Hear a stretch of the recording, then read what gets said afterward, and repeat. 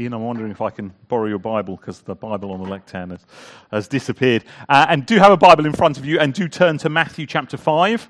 Matthew chapter 5. As Ian said, we're going to be continuing in our series, looking at each of these Beatitudes, these statements, declarations of blessing that Jesus makes as he begins this Sermon on the Mount. And although we'll make reference to Isaiah 59, that backdrop is helpful for thinking about what Jesus is talking about here, as in verse 6, he says, "Blessed are those who hunger and thirst for righteousness, for they will be filled." It will be helpful if you have the Sermon on the Mount. We'll be referring to a number of other verses in the sermon to help us understand what's going on. Let's just pray again and ask for the Lord's help. Lord, we've just sung those words taken from Psalm 42 of our desire for you. We're thirsty people. Spiritually, we can so often be like a desert. And what we require is the living water that only Christ brings. And so we pray this morning that he would minister to us. And Lord, we pray you to help us particularly this morning as we think about this sense of hungering and thirsting for righteousness. Lord, we can be in a world that wants comfort, wants assurance, and indeed your gospel brings that. But it does so through righteousness. And so we pray that we would leave here hungering and thirsting for righteousness this morning. Be amongst us, we pray, in Jesus' name. Amen. If you were on the prayer meeting on Wednesday, Keith Charlton was leading that time, and he reminded us that over the course of the next year, over the course of 2024, there will be elections in over 50 countries of the world. I think Time magazine suggests that more voters than ever before in the world's history will go to the polls this year in what that magazine describes as high-stake elections. Keith reminded us on Wednesday that 2024, therefore, may be a year of change. Under God's sovereign hand, change, we pray, for the furtherance of the gospel. Every time an election rolls by, and of course, in our own country, we're anticipating that in the next 12 months there will be a general election. But every time an election rolls round, politicians make claims, don't they, about how they can make this place a better one. No one on those television debates, even the ruling party, ever says, well, actually, things are pretty perfect as they are. No, even the ruling party, as they trumpet their own record in office, will still say there's more that can be done. There's more we want to do. And that's not just individuals simply wanting to prove their political muscle. No, you want change. I want change to some degree or another. No canvassing activist knocking on your front door is going to persuade you to vote for their party by saying, aren't things good? If we get into power, we're not going to change a thing. Because you and I have a better view of life than the one we live in. We have a better view of a better country. And even if you are thoroughly cynical about politics and think things in this country are never going to change, even then, my guess is you still have a longing for your neighborhood. You still have a longing for your experience the next time you go for a hospital appointment. We have this certain sense of community and how it can be better. Our moral imagination is able to conceive of fruitful alternatives to the present realities in which we live. And that in itself should intrigue you. Why do we think like that? Why do you and I think that this place, even this country, could be better than it is? The rest of the animals do not discuss new forms of government, the introduction of a welfare system, how to care for people better in the community. They don't do that, do they? But human beings do. But human beings ever since, well, I'd say we were locked out of the garden, or maybe since we were given that command as image bearers to be fruitful, to fill the earth and subdue it, to rule over it, have had this taste for a place where love and justice and mercy reign, and have felt its absence since our first parents were escorted out of Eden. The passage we read earlier highlights that from Isaiah 59. Don't need to turn there, but I'm sure you picked up some of the phrases that Isaiah speaks of as he speaks about the state of the nation. No one calls for justice. No one pleads a case with integrity. Their feet rush into sin. They are swift to shed blood. They pursue evil schemes. Acts of violence mark their ways. The way of peace they do not know. There is no justice in their paths. He was speaking about a particular dark time in Israel's history. And yet, over 2,500 years later, we wouldn't say those things are foreign to us. Every one of us still longs for a kinder world, don't we?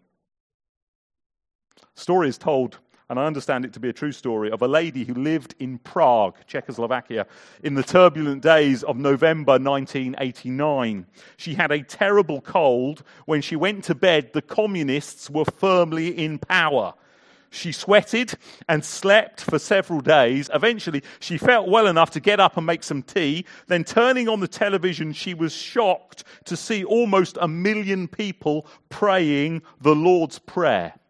Something unthinkable in communist Czechoslovakia. She thought she was experiencing the second coming of Christ.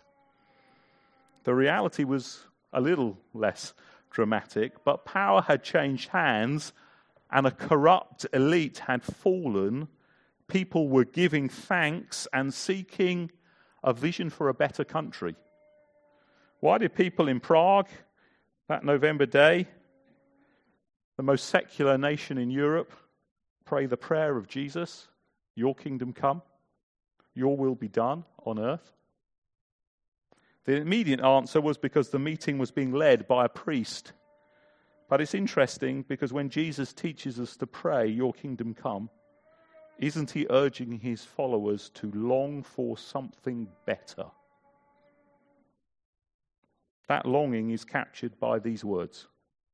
Blessed are those who hunger and thirst for righteousness, for they will be filled. Hunger and thirst for righteousness, he says. But what is that? And just as importantly, how do you and I relate to that righteousness? You see, it's one thing to long for a better country or neighborhood. It's another to be a citizen who expresses those virtues in their own dealings. We can bemoan injustice when it adversely affects us. But is our relating to others infused by right attitudes, motives, and even actions? Jesus is not asking us, do we long for a better life? But do we hunger for a goodness, a kindness, a justice that eludes us as human beings, both personally and communally? So let's consider what Jesus means when he speaks of those hungering and thirsting for righteousness before considering why is it blessed, and then how this statement should shape our living. What does Jesus mean? In the city of Geneva in Switzerland, there is a sculpture by a Romanian artist, and I probably pronounced his name wrong, but I think it's Liviu Mocan, called The Invitation, or the Decalogue. That's what it looks like. That's a miniature version of it. It consists of 12 gold fingers, each 5 meters high, and they form, as you can see there, a circle. On the outside, those fingers are roughly hewn, but within they are polished, smooth, comforting. They sit as if they create a protective ring around an inner space. Each finger is said to represent one of the 10 commandments, as we know them. So one finger represents the command, do not murder. Another, honor your father and mother. The sculpture tries to picture our reaction to God's law as fallen human beings. From the outside, it seems intimidating, threatening. Even for some, because we see it as bringing restrictions, a loss of freedom in our modern understanding of that word at any rate. Seeks to capture that sense that many in our world today have of seeing a call to obedience as a call to servitude. But inside the circle, take, do not murder. The circle keeps the person with murderous intent on the outside, but invites those who refuse to consider murder as an option in. The space inside is free of murder and, as we'll think about in a moment, a space free of all the attitudes and actions that lead to it. What remains in that circle is life that can be lived to the full. Equally, this space creates freedom to trust. Do not bear false witness. The confusion and waste that lies cause, not present inside that circle. What I find intriguing about this sculpture is it seems to capture what the law of God was always intended, to lay the foundation for the life that you and I long for. We want a world, don't we, with no murder? We want a world when we can absolutely trust what someone else is telling us. Many of us observe that Jesus' Sermon on the Mount is in a way an exposition of the Ten Commandments. If you peer over the page, rest of chapter 5, notice the heading about verse 17, the fulfillment of the law. Verse 21 and verse 27, he quotes from the Ten Commandments as they are in Exodus 20. And indeed, throughout the remainder of chapter 5 are references to different parts of that wider law given at Sinai.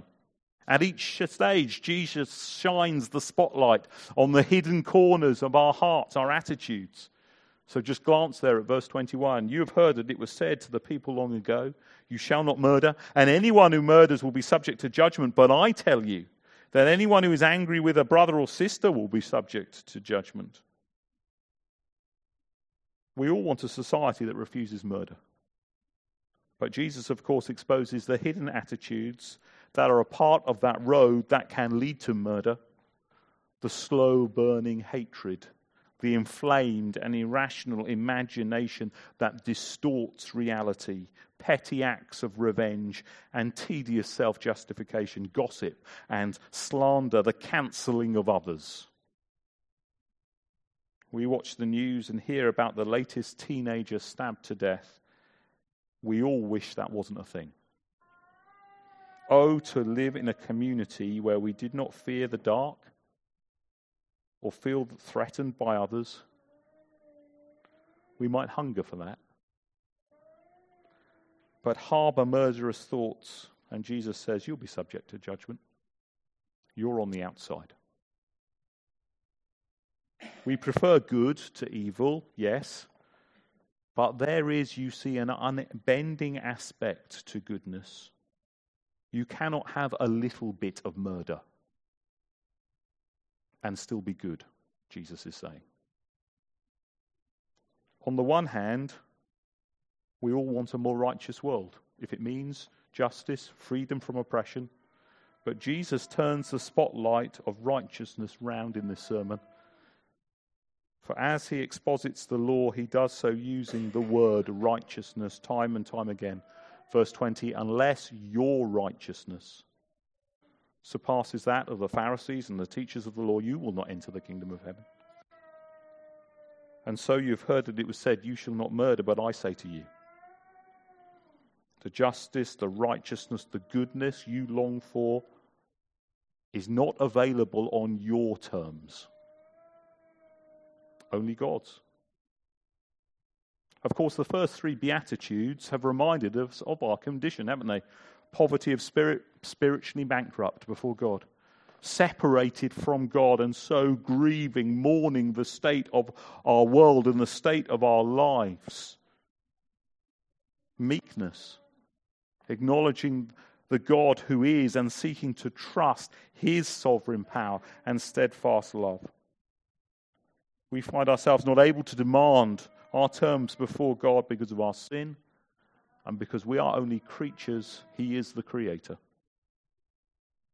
These Beatitudes bring us, don't they, to a place of humble submission that will increasingly shape our longing for God, His rule, His righteousness. Poverty of spirit, mourning, meekness create a posture to listen to an alternate voice than the pretend wisdom of our own hearts, to listen to God and His word. But as we are humble to listen to God's voice, as we meditate on His ways, His will, as we let His word get inside us, challenge us, and change our vision of the world, of what it might be, of what your life might be. That is the seeds of hungering and thirsting for righteousness. It's so wonderfully captured in Psalm 119, in those opening verses. Have I got it for us there? Blessed are those whose ways are blameless, who walk according to the law of the Lord. Blessed are those who keep His statutes and seek Him with all their heart. They do no wrong but follow His ways. You have laid down precepts that are to be fully obeyed. Then, hear the psalmist's next words. Oh, that my ways were steadfast in obeying your decrees. Then I would not be put to shame. When I consider all your commands, I'll praise you with an upright heart. That is to hunger and thirst for righteousness, a desire to live in and live out the will of God. Not only to see the blessedness of God's ways, but also to long, oh, that my ways were steadfast in obeying your decrees. I want us to notice this is more than simply resting in a status that God makes me righteous in Christ. We talk about that, we sing about that, and that's important. But Jesus is talking about more than that here. We'll see how to understand what Jesus is saying in the light of that glorious gospel truth in a moment. But friends, the language here is a call to action. It is a living that desires to walk in the goodness of God's ways and His promises. It's not just simply wanting our lives to be a bit better in this area. Still less thinking of righteousness as a luxury item in the Christian life for the super keen. Jesus is speaking of one who hungers and thirsts for it, who cannot get along without righteousness. Listen to what one commentator says. He says this: many today are prepared to seek other things. Spiritual maturity, real happiness, the Spirit's power, effective witnessing skills. Other people chase from preacher to preacher and conference to conference. If he was writing today, he might say podcast to podcast, seeking some vague blessing from on high. They hunger for spiritual experience. They thirst for consciousness of God. But how many hunger and thirst for righteousness? Challenging, isn't it? We need to move on, but don't miss, Jesus does not say blessed are the righteous, but those who hunger and thirst for it. Perhaps you feel your lack of righteousness right now. But that is not so much the point. The point is, are you hungry for it? Are you hungry for the rule and reign of God in all its purity and holiness? In your life more. In this world more. A longing for heaven. Wherever you are in your Christian journey, is there a sense of longing for more of God and His righteousness? As Jesus says later, doesn't he, very clearly in his sermon, but seek first the kingdom and His righteousness. And all these things will be given to you. Friend, it's one of the key marks of a spiritual life. Do you long, oh, that my ways were steadfast? Do you hunger that your life conforms more and more to God's will? Such a person is not drifting aimlessly as a Christian. Perhaps you feel that at times. Drifting aimlessly. You won't be. Focused on God and His righteousness. You're not distracted by inconsequential and trivial arguments. Rather, such a person echoes the prayer of a certain Scottish saint who cried, "O God, make me just as holy as a pardoned sinner can be." Do you delight in God's word?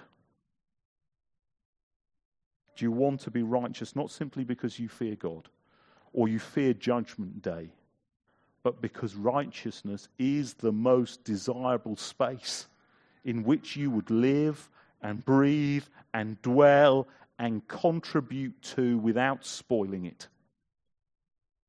Blessed are those who hunger and thirst for righteousness. So, secondly, why is such a condition blessed according to Jesus? You see, considering how to satisfy one's hunger is a really important question, isn't it? In all of life, I no longer eat McDonald's because they don't really cater for those with celiac disease. But I am unashamed to say, growing up, I was a sucker for a McDonald's cheeseburger. Might be one of the best ways to spend 99p, in my opinion. But it wasn't the best way to spend 99p if you were hungry. Even when I was able to eat cheeseburgers, I realized fairly quickly McDonald's cheeseburgers never fill you up. Tasty as they are, they never fill you up. It's not just what we fill our stomachs with when we are hungry that we need to be wise about. Choose the wrong things to fill your appetite, the appetite you have for goodness in life, and you will never be satisfied. It will never be enough. You will never be filled. We're all on the quest, aren't we, for the good life? And not many would think it is discovered down the righteousness route. But here's the thing. Think about this. If you ask people what they really want, maybe at first they will talk about wealth and success, but if you let them talk more, if they open up more personally, they will soon talk about the quality of their relationships. Because it is in our relationships, isn't it, that we find so much meaning as human beings. In taking quite a number of funeral services over the past 10 years, I've noticed that the most rich funeral services, those that I've come away feeling I was privileged to be there, are when it is evident that the life of the deceased person was focused on other people. That they sought as much as possible to live in right relationship with others. We are made for relationship. We long for community where we can be ourselves and we can be loved. But the brokenness and regret of our lives is often, so often, isn't it, relational? What if our CVs were not a record of our academic achievement or the jobs we've held down, but a record of our relationships with our parents, our friends, boyfriends, girlfriends, spouse, or children? What would you say? But think about such relationships if everyone was living out the righteousness that we have spoken of. A world where truth and kindness and generosity always win. What if that world was breaking in, enabling our hearts to be mended, putting the fragments of our lives back together bit by bit, enabling our hearts to be more and more in tune with God and His goodness and grace? You see, here is the happiness you seek. In righteousness. And you know what's the wonderful thing? If you're seeking righteousness, if you're hungering and thirsting for it, look there at verse 6. You will be filled. Go after anything else? I'm not promising you will. But Jesus says, you hunger and thirst after righteousness, you will be filled. Remember, I've said it every week, the blessings of the Beatitudes are tied to Jesus. So while we have said that Jesus is talking about those with a genuine hunger and thirst for the will of God in their life, that they would be more and more intentionally choosing God and His ways, the satisfaction, the satisfying is not earned because these people have good intentions or good motives. They are filled, aren't they, because The kingdom of righteousness comes in Christ. That's why they will be filled. Because God and his righteous kingdom is coming. That the kingdom of heaven will become the kingdom of earth on earth. The yearning of the will for the will of God in our lives should take us to the Word of God. And as we look to the Word of God, we discover that time and time again it is a word of grace, a word of the promise of deliverance. Indeed, Jesus himself comes to save his people from their sins. He makes a covenant in his blood by which the law is written upon our hearts. The Lord gives his famished people the desire of their hearts. Righteousness is a gift. The kingdom coming is the backdrop to this promise. The rule of God comes near in Jesus, and so the reign of righteousness, who through the cross takes our sin. Remember 2 Corinthians 5, that we might become the righteousness of God. The paradox of this fourth beatitude is that Jesus speaks about hungering and being satisfied almost at the same time. And that will be our earthly experience as believers. We're normally used to experience them as alternatives, don't they? When you're hungry, you're not satisfied. And when you are satisfied, you are no longer hungry. But Christ speaks of a deep hunger and a profound satisfaction that grow together in the same human heart. The righteousness of which Christ fills us is so wonderful that we long for it more, because the righteousness that he fills us with is himself. And so, like in any relationship, that one you love, to know them once is wonderful, but to keep knowing them for more. The more the Christian is filled, the more he or she hungers and thirsts for Christ. Like the psalmist in Psalm 119, who sees how wonderful the ways of God are, he tastes of it, and he longs, oh, that my ways were steadfast. More. One day, of course, the second coming of Christ, that longing will be finally satisfied. John records in his vision in Revelation 7, doesn't he? That great multitude dressed in white, all before the throne. And we read those words, never again will they hunger, never again will they thirst. For the Lamb at the center of the throne will be their shepherd. He will lead them to springs of living water. Here's the thing. This longing, this hungering, friends, will be satisfied. Have you thought how wonderful that is? We've considered how our longing for our lives and the community we live would be transformed by the reign of God's righteousness, God's rule. Friends, here is happiness. How absent this righteous naturally is in our hearts and in this world, and we feel that. You and I can run after all sorts of other things in search of satisfaction, but the kingdom of goodness and peace will come, will be established, and in Christ you and I can belong. So long for this. Look to Jesus. Here is the happiness you seek, and you will be satisfied. You will be filled. So how should we, finally, should Jesus' statement shape us? I'm hoping it's shaping you already. But here's a few things for us. Firstly, for all of us, but particularly church, be absolutely clear in your mind why righteousness matters. This beatitude begins with this sense about how life should be. To a certain degree, even in our world today, it's easy to imagine evil because the media delivers a daily reminder of catastrophe and sadness in our world. We recognize evil by the anxiety that surrounds it and how it turns us inward and separates from others. But our culture is much more fuzzy about goodness, because it downplays and denies absolute truth. Goodness and righteousness suggest a transcendent God. So, if you're not a believer here, here's a question. How would you answer that question? Why does goodness and righteousness matter? Why do you sense that it matters? But if you're a Christian, love righteousness. Remember Psalm 1? Blessed is the one who does not walk in step with the wicked, or stand in the way of sinners, or sit in the company of mockers, but whose delight is in the law of the Lord, and who meditates on it day and night. When the psalm is written, the psalmist is talking about the Ten Commandments,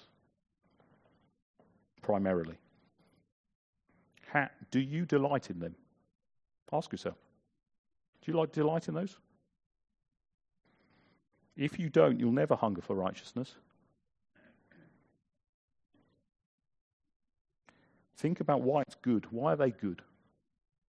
What is the wonder of the space that these 10 commandments create that is so often absent in my life and your life? So again, where these first 3 Beatitudes give momentum: poverty in spirit, mourning, meekness. Leverage those together in your life. But it's so important, friends. Why do churches move away from biblical teaching on ethical issues? Not firstly because of the pressure of the culture from outside, but because they stop delighting in God and his ways. They cannot say, hand on heart, like the psalmist in Psalm 199, "Oh, I love your law." That's the danger. Church, do you delight in God's law? Not to beat others with it, but because of the wonder of the beauty and goodness that his will presents. Righteousness is not simply about knowing the rules and keeping them, but enjoying God, his ways, his purposes. The purpose is not a badge of honor, another entry on your CV. The purpose of righteousness is wholeness of being, to be who you've always meant to be, in and outside. Wholeness in your community, wholeness in your relationship with others, and of course with your Maker. See it in this sermon, don't you? Verse 20 of chapter 5, "For I tell you, unless your righteousness exceeds that of the Pharisees, you will not enter the kingdom of heaven."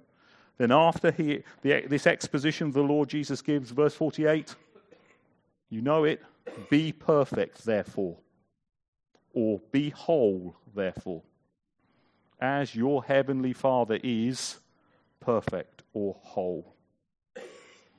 Jesus is the one, verse 17, who does not come to abolish the law, but to fulfill it. He's the one who makes possible all that God intends for the flourishing of his people in terms of righteousness. Friends, there is a wonder to the purposes of God for his people. Embrace it. Don't just say, "I don't need God's law anymore. It's all about Jesus." It is all about Jesus. But Jesus lives out God's law. He shows us the beauty of it. Peter in his second letter put it this way, chapter 3, verse 13, "But in keeping with his promise, we are looking forward to a new heaven and a new earth where righteousness dwells. So then, dear friends, since you are looking forward to this, make every effort to be found spotless, blameless, and at peace with him." Second, use the blessing.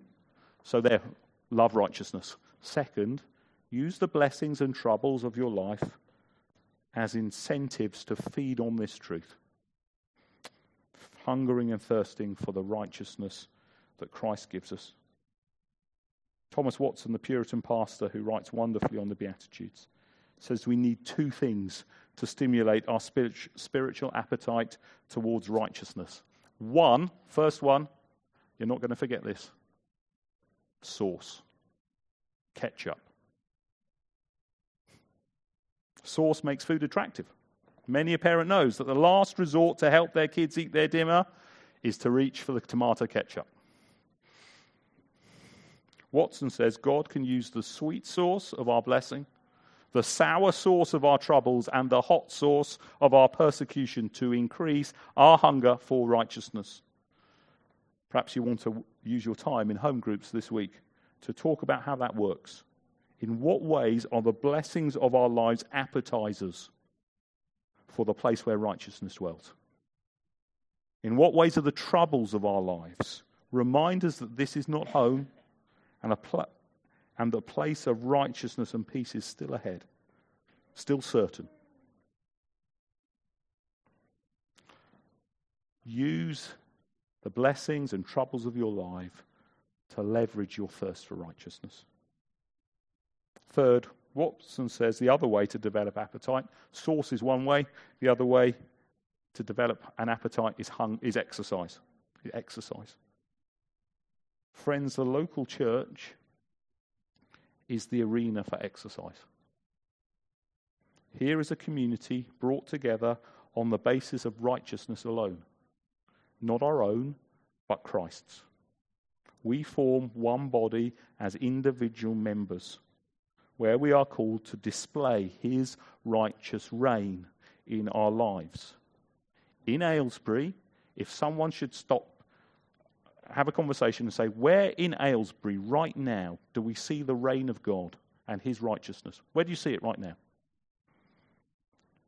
Limes Avenue Baptist Church should be on that list. Hopefully other churches as well.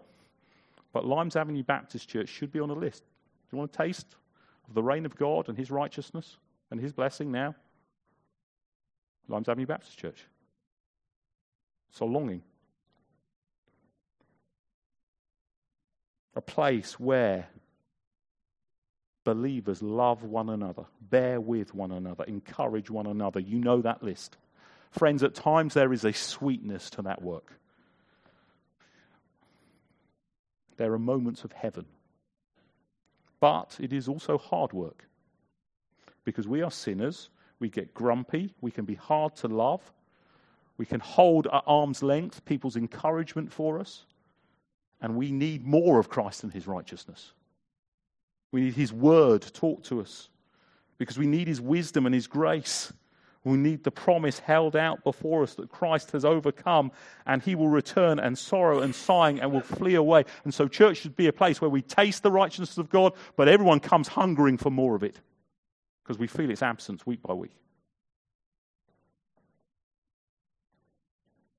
But friends, the local church should be the place where love of God and love of neighbour is tangible. And love of God and love of neighbour is seen as beautiful. Finally, Jesus alone saves and sanctifies his people. Let's be clear. Hungering for righteousness. I hope you leave here hungering for more righteousness, Christ. But where should it always lead you? Always to the feet of Jesus. Not to self-striving, not earning your merit through other ways, always to the feet of Jesus. To seek his face in repentance with a believing heart. And the wonder of his love is the catalyst for purity. I can point to many passages in the New Testament, but here's what the Apostle John says. Behold the manner of love the Father has bestowed on us, on you, Christian, that you should be called the Son of God.